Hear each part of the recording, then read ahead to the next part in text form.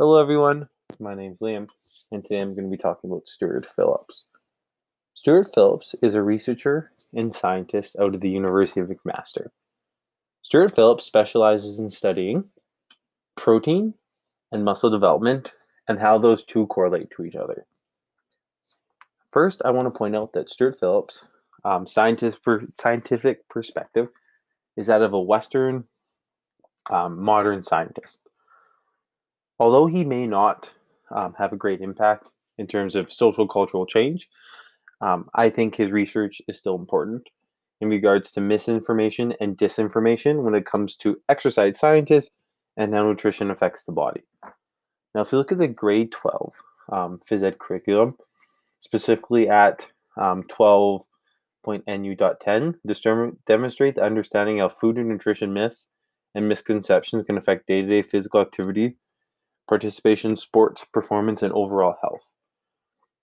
When we look at kind of his stories and his specific research on how protein affects muscle growth throughout the lifespan, I think his stories and his knowledge is a really great opportunity to apply learners' researching skills in regards to misinformation and disinformation.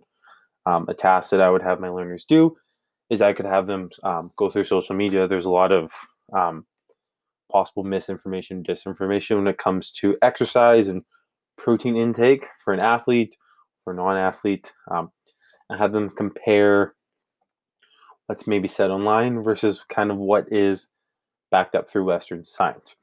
And I'm not devaluating anyone on social media or anyone who maybe has a more of explorative approach to science or non-Western approach to science who may have had awesome results or been able to gain a lot of muscle through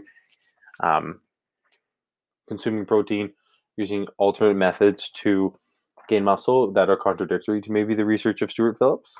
Another great thing that Stuart Phillips has done is he's actually incorporated a lot of studies that include women and muscle growth in regard to their protein consumption. If we look as a class or maybe as an individuals or we do a small group, and I could just have them examine lots of sports nutrition research. It's targeted specifically at men.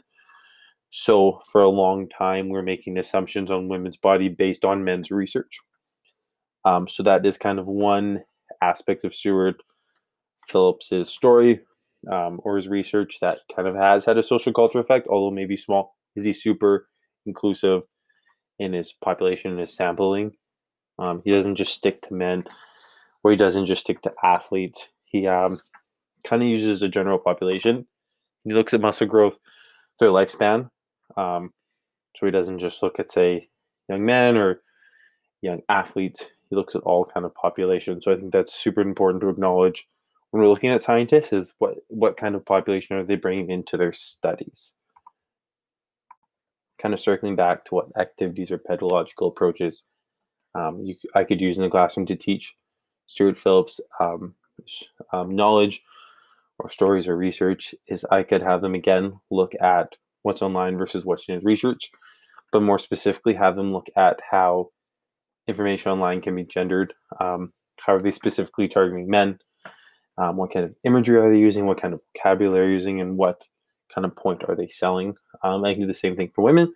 I can also have them explore if there's anything that's maybe targeting non-binary folks or people who don't fall to either of those genders. I'm yet to see it online. It'd be super cool if someone could find it in the classroom. But, Stuart Phillips was a very inclusive researcher within his populations that he studied. So, yeah, I would have them look specifically at what's online versus what's in his research, compare them, and then have them look at what